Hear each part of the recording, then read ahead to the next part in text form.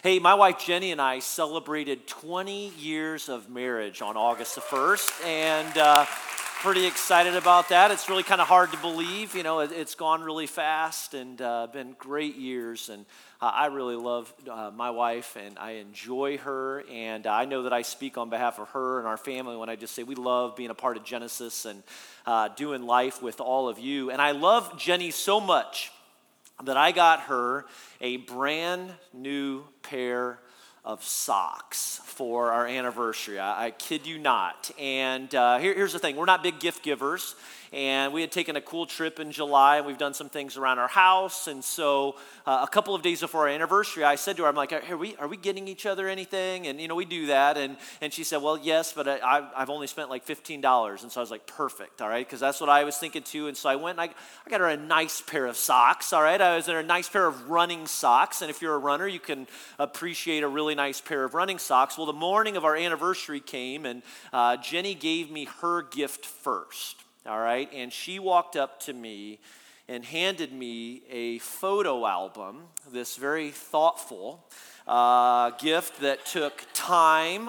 Her $15 was a little misleading in that she put a very nice note together, as well as 20 pictures of 20 years together. The first one here, you can see it on the screen, back to one of our wedding receptions or showers that we had, a couple shower. And man, you want to talk about the moment of like wanting to hide your gift. The words were like, what, you did something nice? Like you put time and thought into this? And so I handed her my not so thoughtful, pair of socks, and I know that I'm not going to live it down. I know she got a story to tell for the rest of our lives now of the time that I gave her socks for 20 years. Now, you might ask, why socks? All right, well, here's the thing. So we're both runners, and about 8 weeks ago, we came up in this moment of insanity, this idea that to celebrate 20 years, we should run a marathon together. And so that's what we've been up to the last 8 weeks, is we've been running all the time, and we get Fridays off together, so we're doing our long runs together. And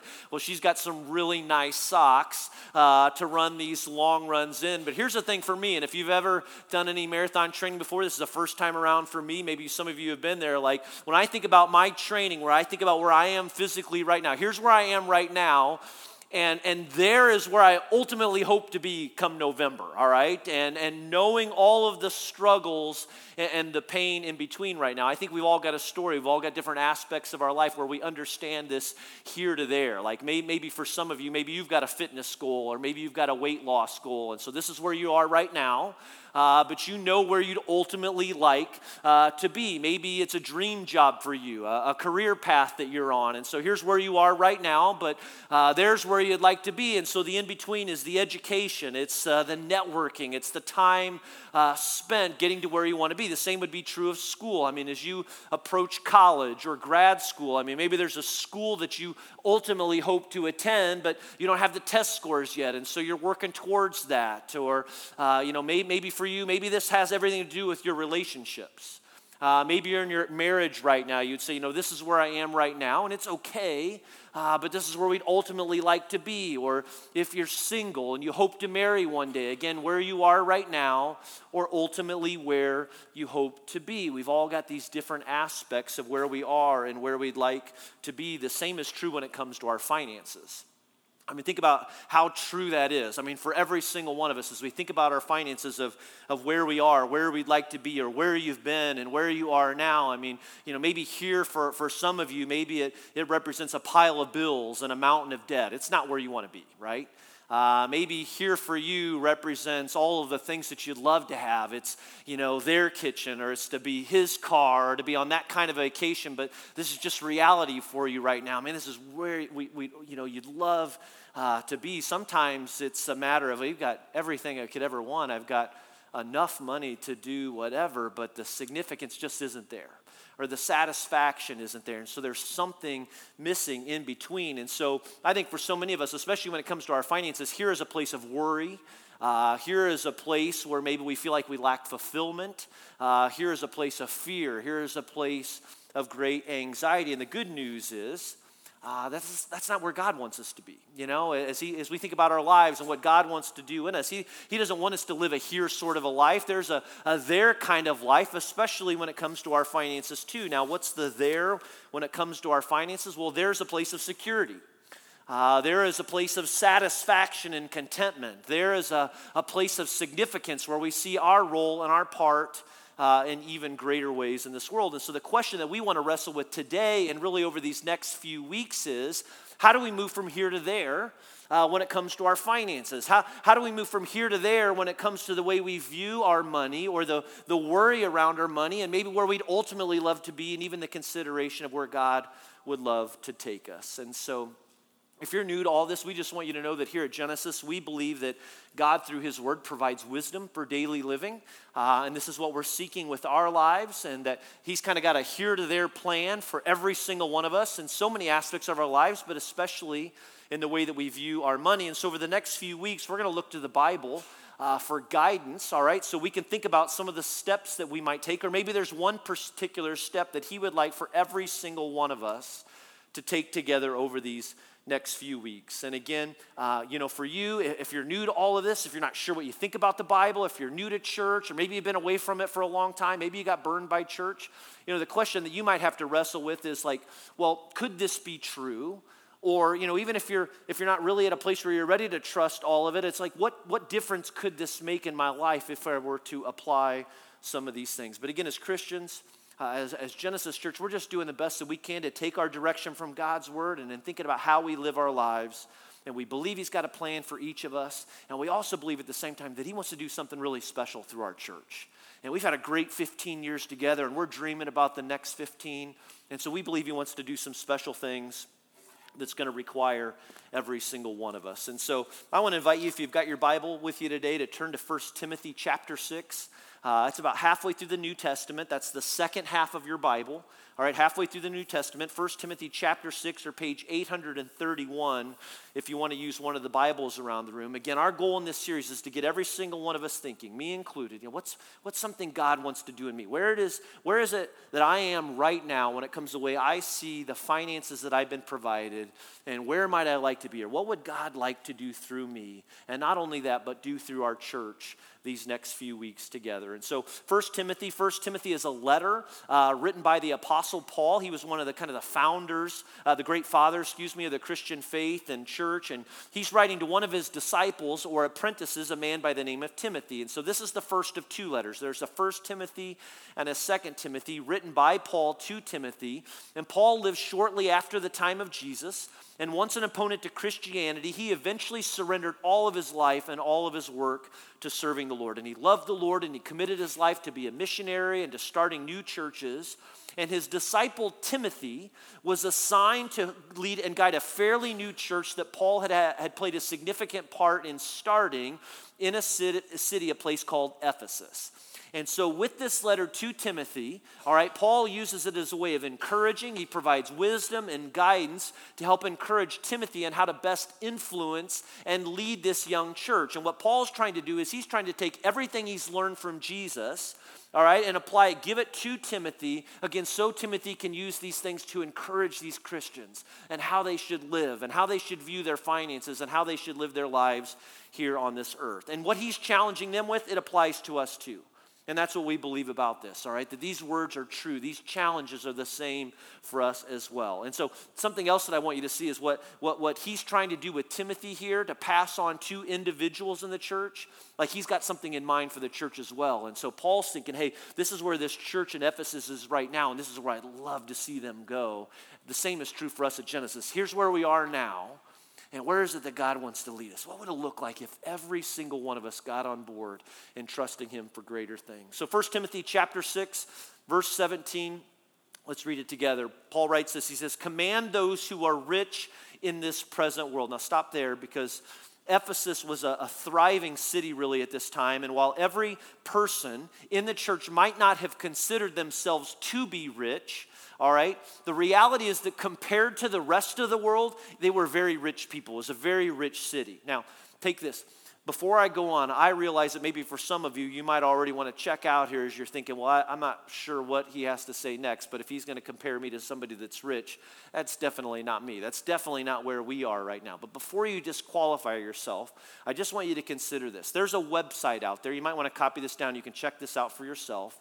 But a website called globalrichlist.com, all right? globalrichlist.com. And this website gives you the ability to see how rich you are in comparison to the other 7 billion people on the planet. And here's how it works. It's real simple. If you go there for yourself, you can simply plug in your household income, and then it will tell you how you fare compared to the rest of the world. So here's what I did. I went back and took a look at Indiana's numbers. Now, these date back to 2016, and according to the Indiana government, it says that the median household income, all right, median household income for Hamilton County, all right, for 2016 was $92,000. Now, again, this doesn't represent everyone, all right? Again, this is an average in our county, all right? But that would put us, get this, that would put us in the 0.09% of the richest people in the world. All right, Hamilton County, that's where we fare right now. And so on a global scale, like that's ridiculous wealth. That's insane wealth. I mean, the top 0.09% means that you would be the 5 millionth richest person in the world. Now, that may not sound too high, but look at it like this. Like if 1,000 people from around the world were to gather in one room, there's a really good chance that you would be the richest one in there.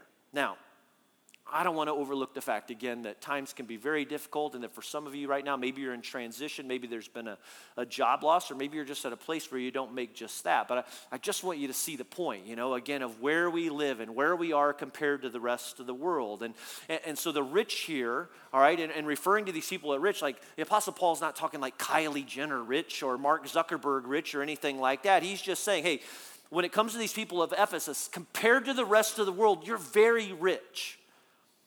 And I think the same has to be true for us. Hey, if you live in Hamilton County, if you live in central Indiana, like you're very rich. I mean, there's an abundance. There are resources that we have that we don't need to feel guilty about.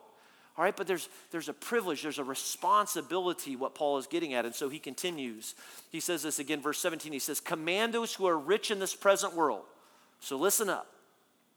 Not to be arrogant, nor to put their hope in wealth, which is so uncertain, but to put their hope in God, who richly provides us with everything for our enjoyment. Notice that Paul is distinguishing between two different realities here, two different places that you can be in your life. That for this church, for us as Christians, you and me, he's describing what it means to put your money or your faith or your hope in money, all right? And the difference between putting your faith and hope in God. And so here is a life of uncertainty and fear, and there is a place of trusting. It's a different perspective. It's a way of understanding that everything that I have and need comes from the Lord. He is the provider of all good things. And notice how Paul's words suggest that if we have a decent amount of stuff, there's going to be this struggle, if you would. I think we all understand this struggle to put our hope in money. And why? Well, because Paul knows the influence it can have. He knows the lure. He knows the temptations. He knows how quickly we can look for money to bring us security. He knows how quickly we look to money to bring us satisfaction or to bring us things like significance. But the truth is that money can't do those things. Or even if it does, it's a false reality. It's a temporary sort of thing. And so we look for security and satisfaction in it, but it always lets us down. Money can't get us from here to there when it comes to our faith, when it comes to our trusting. In fact, Jesus talked about the dangers of this. He realized that money becomes like a master, how quickly it becomes a master to us, or an idol, if you would, or Tim Keller calls it a counterfeit God. Here's what he writes. He says we become a slave to it. Tim Keller says this about it. He says money is one of the most common counterfeit gods there is. When it takes hold of your heart, it blinds you to what is happening. It controls you through your anxieties and lusts. And it brings you to put it ahead of all other things. I know that. I've been guilty of that. And just think about the control it has over us. Like think about how often maybe you fight with your spouse about things like money, or Think about how money influences us to make judgments of other people, or we worry about it. We're anxious about not having a month, like enough. The fear of not having enough, like it can consume you, and it consumes your whole life. And if we're not careful, I mean, what Jesus says, what Timothy Keller says here is it becomes like a god for us. Like we start looking to it to do things for us that only God was ever intended to do. If you don't hear me say anything else today, just hear this. There is a God who loves you, deeply loves you, and cares about you. And he doesn't want you putting your hope in money.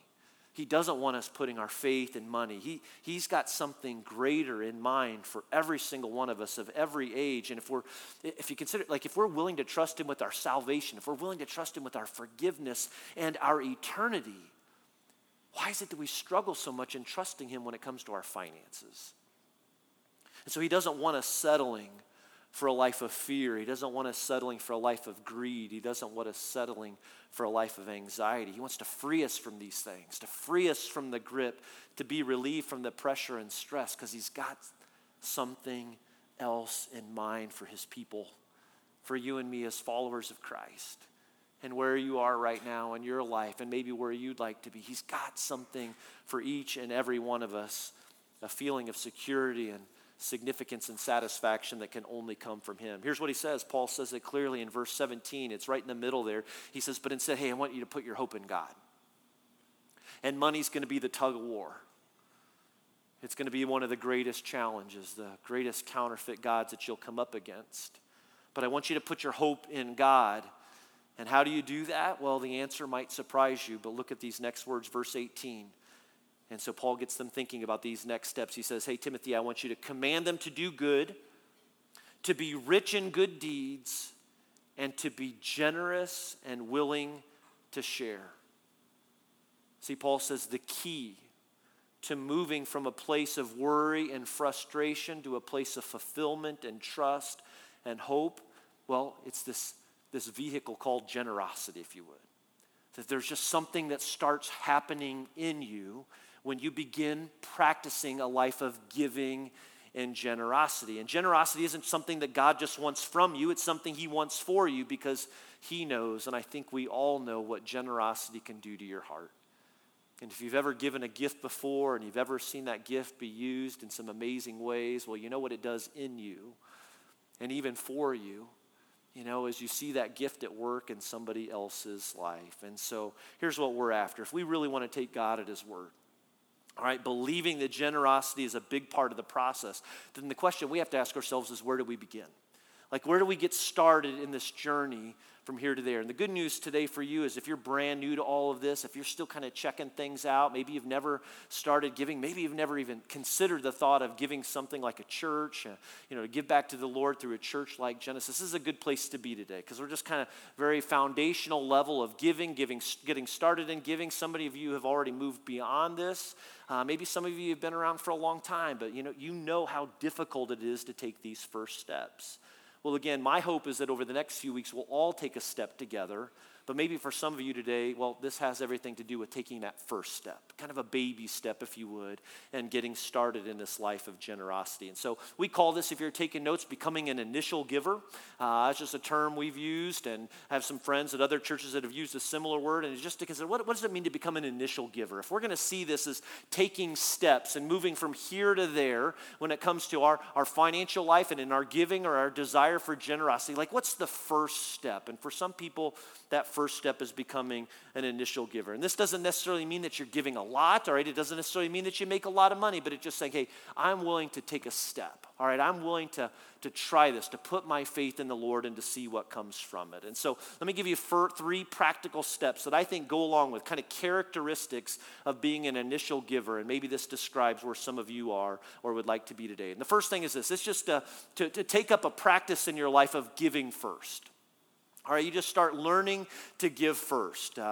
In Proverbs, Solomon writes it like this. He says, Proverbs chapter 3, verse 9, he says, honor the Lord with your wealth All right, we believe this is direction for us as followers of Christ. So we are to honor the Lord with our wealth, with our finances. He says, with the first fruits of all your crops. Now, this was an agricultural society, and so the first part of the harvest was really valuable because it was the only part of the harvest that you could be guaranteed, all right? You could be guaranteed of. Like we have some tomatoes in our garden right now, all right? And if we were to pick those today, that would be our first fruits, all right, from our harvest. And if we were to get a hailstorm later this afternoon and destroy the tomato plants, well, the only thing we were guaranteed of was the first fruits, all right? And so you kind of understand how this works, that the first fruits is the only thing that's a guarantee. I mean, again, inclement weather may come, all right? And so you are trusting by giving from your first. Now, most of us are not farmers, all right? Maybe some of you are, but each paycheck is like a monthly harvest. And the temptation is, and I've been there, to take care of all of your needs first, and then if maybe there's some left over,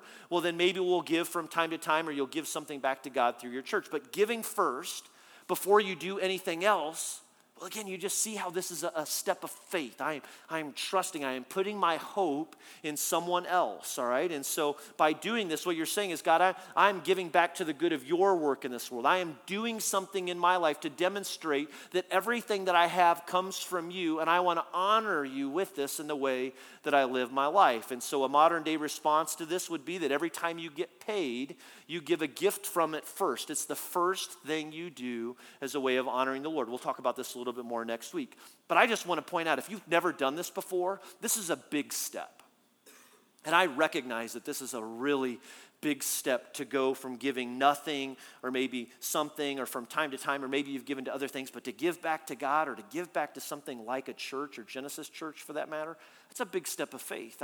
I know you're communicating a lot of trust in doing that, and we just want you to know that that's something we celebrate with you. You know, we love that you're willing to take that step with us. And again, it's not about the amount given, but it's about getting every person on board. And that's what Apostle Paul is trying to accomplish here, you know, through Timothy and for this church in Ephesus, is every person on board, everybody trusting, everybody growing together, moving from here to there. The second thing is this: not only to give first, but to practice giving consistently. All right, to give consistently. It's one thing, again, to give for the first time. It's another to repeat it. And if we really want to grow in generosity, and if we really want to break free from the grip of money and it can have on us, we've got to come up with a plan for some consistent growth. Like, think about the way this works. I mean, it works in every area of your lives, whether it's a training plan for something like a marathon.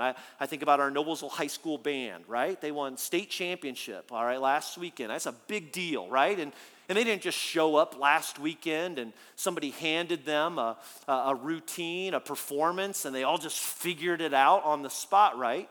They didn't do that. I mean, it was months and months and months of work and consistency to get to a place where they could be crowned the state champ. So they were consistent at it. Well, in the same way, if we want to become generous people, we have to practice generosity consistently. Look at verse 18 again. Paul says, command them to do good, to be rich in good deeds, and to be generous. Not do generous, but be generous. This comes from being consistent. And so part of my challenge for you today is to decide if you're ready to make a move like this, if you're ready to move from here to there in your generosity, to decide what you want to give, to practice giving it first, and then to give it consistently, and to watch and see what the Lord does in your life. And the third thing is this: it's to give in a measurable way. To give in a way that it can be measured means that you give online, or you give in an envelope, which are always in the seats. It's something that you can put your name on. And the nice thing about giving online or through the website or the app is that you can set up an automatic or a recurring gift, which helps with the consistency. But by giving online or by giving through something like an offering envelope, here's something else you can benefit from. We provide a quarterly report to everyone who gives at Genesis Church, so that you can see and verify what you've actually given, all right? And so this is something that we do, Jenny and I do. I mean, we give every month, and so every quarter at the end of the year, we get a report to see what we've given. And it's great for a couple of reasons. Number one, well, when it comes to tax time, all right, there's some great benefit that can come from giving like that. But the other part of it is, like, it's just fun. Like, it's fun to see what what the Lord has provided and what you've been able to give and how he follows through on his promises to take care of you and to bless you in all of your needs in your life. And I know that so many of you have experienced just that. You've tested God in this. You've stepped out in faith and given, and you've watched the Lord provide and do some amazing things in your heart and life that only he's capable of doing. And so that's my challenge to you today, is to pray and consider, if you're not doing these things, to consider, am I ready to take this step? Is this something that God wants to do in me and my life? And what does it look like for me to give first and to give consistently and to give in a way that can be measured? And I'd say for every person, this goes for students too. I wish somebody would have taught me this. I wish somebody would have held me accountable to even whatever little I had as a way of just trusting, even as a student, and watching the Lord fulfill his promises that he will provide, that he will take care of us, and he will grow our hearts. It's God's desire for every person to grow in this art of generosity. And why? Because he wants to do something greater in us. And he knows how money can be that barrier. And he knows how quickly, it can prevent us from doing and accomplishing what he wants to do in our lives. And so when we practice giving, and we do it consistently, what we do is we open the door for God to do some amazing work in our hearts, in our lives, some work that we could never imagine doing on our own. And just as God wanted to accomplish something so specific in these people in the church at Ephesus, he wants to do that in our church too. Like he wants to work through us collectively as a family and our faith and our generosity to do some amazing things. Let me just say like this. We're going to celebrate 15 years together as a church in a few weeks. And we're going to have a lot of fun, and it's going to be some looking back and some looking ahead. And, as a church, as I think about the 15 years, I've been here for 10 of those now. It's been an amazing journey. All right, it's been an amazing journey to think about where we were and where God has led us to today. And I'll just tell you, we're already praying and dreaming about what do these next 15 years look like? What is it that God wants to do in this next chapter of our church? And how does that apply to disciple making, all right? Because we believe that every person has a part to play. And what does this mean for our prayers, that we pray as a church and pray as individuals? And what does this mean in our partnerships, all right, with other ministries around the world? And how we can help even more people find their way back to God. And I don't know if you know this, but every gift that's given to Genesis, we give 10% of every gift away every year to other partners and ministries around the world. And so we've gotten to wonder, what would it look like if over the next 10 or 20 years, what if we could grow to 20%? What if we could set a goal to give 20% away, of our giving to other ministries that are also helping people find their way back to God? And we know that God doesn't need our money, right? He doesn't need these resources. He wants our hearts, all right? And he wants our devotion, all right? And if we let him, God can use the generosity of this church to help even more people find their way back to God. Take our ministry to kids and students, for example. Your giving, your generosity as a church is helping to provide some great staff right now that are leading in these vital areas. Your giving and generosity helps provide materials and resources needed to care for our students and to care for our kids every single week. As I look back on our last 10 years, I know that there was a time 7 or 8 years ago where we didn't have enough space for our kids and students anymore. And so you as a church, we gave generously together, and we built out more space in this building. And then 6 years ago, we launched a second campus to make room for even more kids and more students together. And that wouldn't have happened, without the help of God, but also your giving and faith and generosity. And now we're watching our ministries grow. And I don't know if you realize this or not, but we're really growing. And we're really growing right now, especially here at our Noblesville campus. And so we're just praying and we're just asking, Lord, okay, what's this next season look like? And how's God going to provide through us for more? I got to tell you just one story real quick. Back a few weeks ago, I had the privilege of going to Mix with our middle school students. And Mix is a camp that Indiana Wesleyan hosts for 5 days. And it's a great week where I think there were about 1,000 middle school students there, and they get to sleep in the dorm, they get to eat in the cafeteria, lots of activities, tournaments, and then big worship services. And I got to tell you, it was just an overwhelming experience for me. It just really, just the joy that filled my heart in being a part of this event. I want to say this about Mix, and Move would be the same. Hey, as you think about next summer, parents, make plans now to get your kids to Mix or to Move, all right? It is worth saving for. It is worth planning your vacation around. It is worth missing a week of baseball or band for. it is a great week for our students and the work that God is doing in them and through them by such an experience. And it's not just that too. I mean, as I think about Super Start for our kids, as I think about the Spring Hill camp that we just hosted and moved, like these things don't happen apart from your giving. All right, it's your generosity that is providing the opportunity and the ministry for such things. And so I just got to, like, what if we could set a goal? Like, what if it became our desire in these next few years to give to such a place where, you know what, there would be no way for any kid to have to say no. I mean, because even if they couldn't afford it, we could come alongside of them and say, you know what, we've got the resources that you need, and we believe in this so much that we want you to have this experience with us. Here's what the Lord's teaching me about this, attending mixed with our middle school ministry. Our kids, and I'm on limited time, all right? You're on limited time, all right, if you're an adult. Our kids, they got time, and I'll tell you this, our kids have the potential to change the world. They can do it. They really can. They've got the opportunity. There's the potential, and we will never, ever overinvest in our students, whether it be here locally or things through like Young Life in our community. They can change their schools. They can make a big difference in this world, and our generosity and faith can be a big part of that. And so this is a process. Again, for us as a church, what does it mean to move from here to there? What does it mean for you and me in our lives to say, this is where I am right now, and this is where I want God to lead me? And how does my giving and generosity play a big part of that? Let's finish with this. Paul goes on to say this about our generosity. Verse 19, he says, if you do this, basically, here's the vision. In this way, you will lay up treasures for yourselves as a firm foundation for the coming age, meaning there are gifts and rewards coming in heaven for our giving and our faith and our trust now.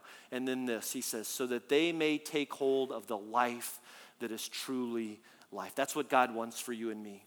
There is a life the world promises that is faulty and will let you down every single time. There is a life that God offers to us that is good and life-changing, and it makes a difference, and it's worth it. And this is the life we've been called to, and you have been called to. And let's just take the ride with the Lord. Let's just see where he wants to lead us. Every single one of us, what's the next step he wants to take through you? Will you trust him? Will you put your faith in him? Let's do this together and see where God wants to lead us from here to there. Let's pray. God, we thank you for how you've provided. We thank you, Lord, for your word and your direction. And, you know, man, we know this is a tough step. And, man, when we start talking about finances and generosity, well, we can see why this was such an important subject to Jesus, because he knew how it gets at us and how it gets at me, and how it can steal away our faith and our hope and our trust. And you've got greater promises, Lord. And so will you give us faith? Will you give us the faith to trust you? Will you give us ears to listen to you, Lord, and a desire to take whatever step you have for us next? And we want to do it together as a church. And we pray this in Jesus' name. Amen. Hey, will you stand with us? We're going to close with a last song here. It's really a prayer. It's a final response, you know. And I mean, the great thing about our God is that he went first. He gave first. He modeled the way for us, but maybe more importantly, in the gift of his son, Jesus. And I think what he says to each of us today is, hey, you keep looking to Jesus.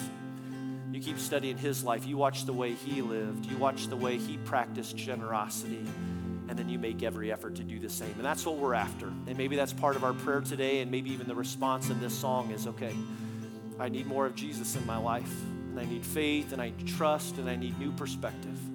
Let's open up our hearts and lives to him today and just say we want more of Jesus, and we want more of Jesus working through us in everything we do. Let's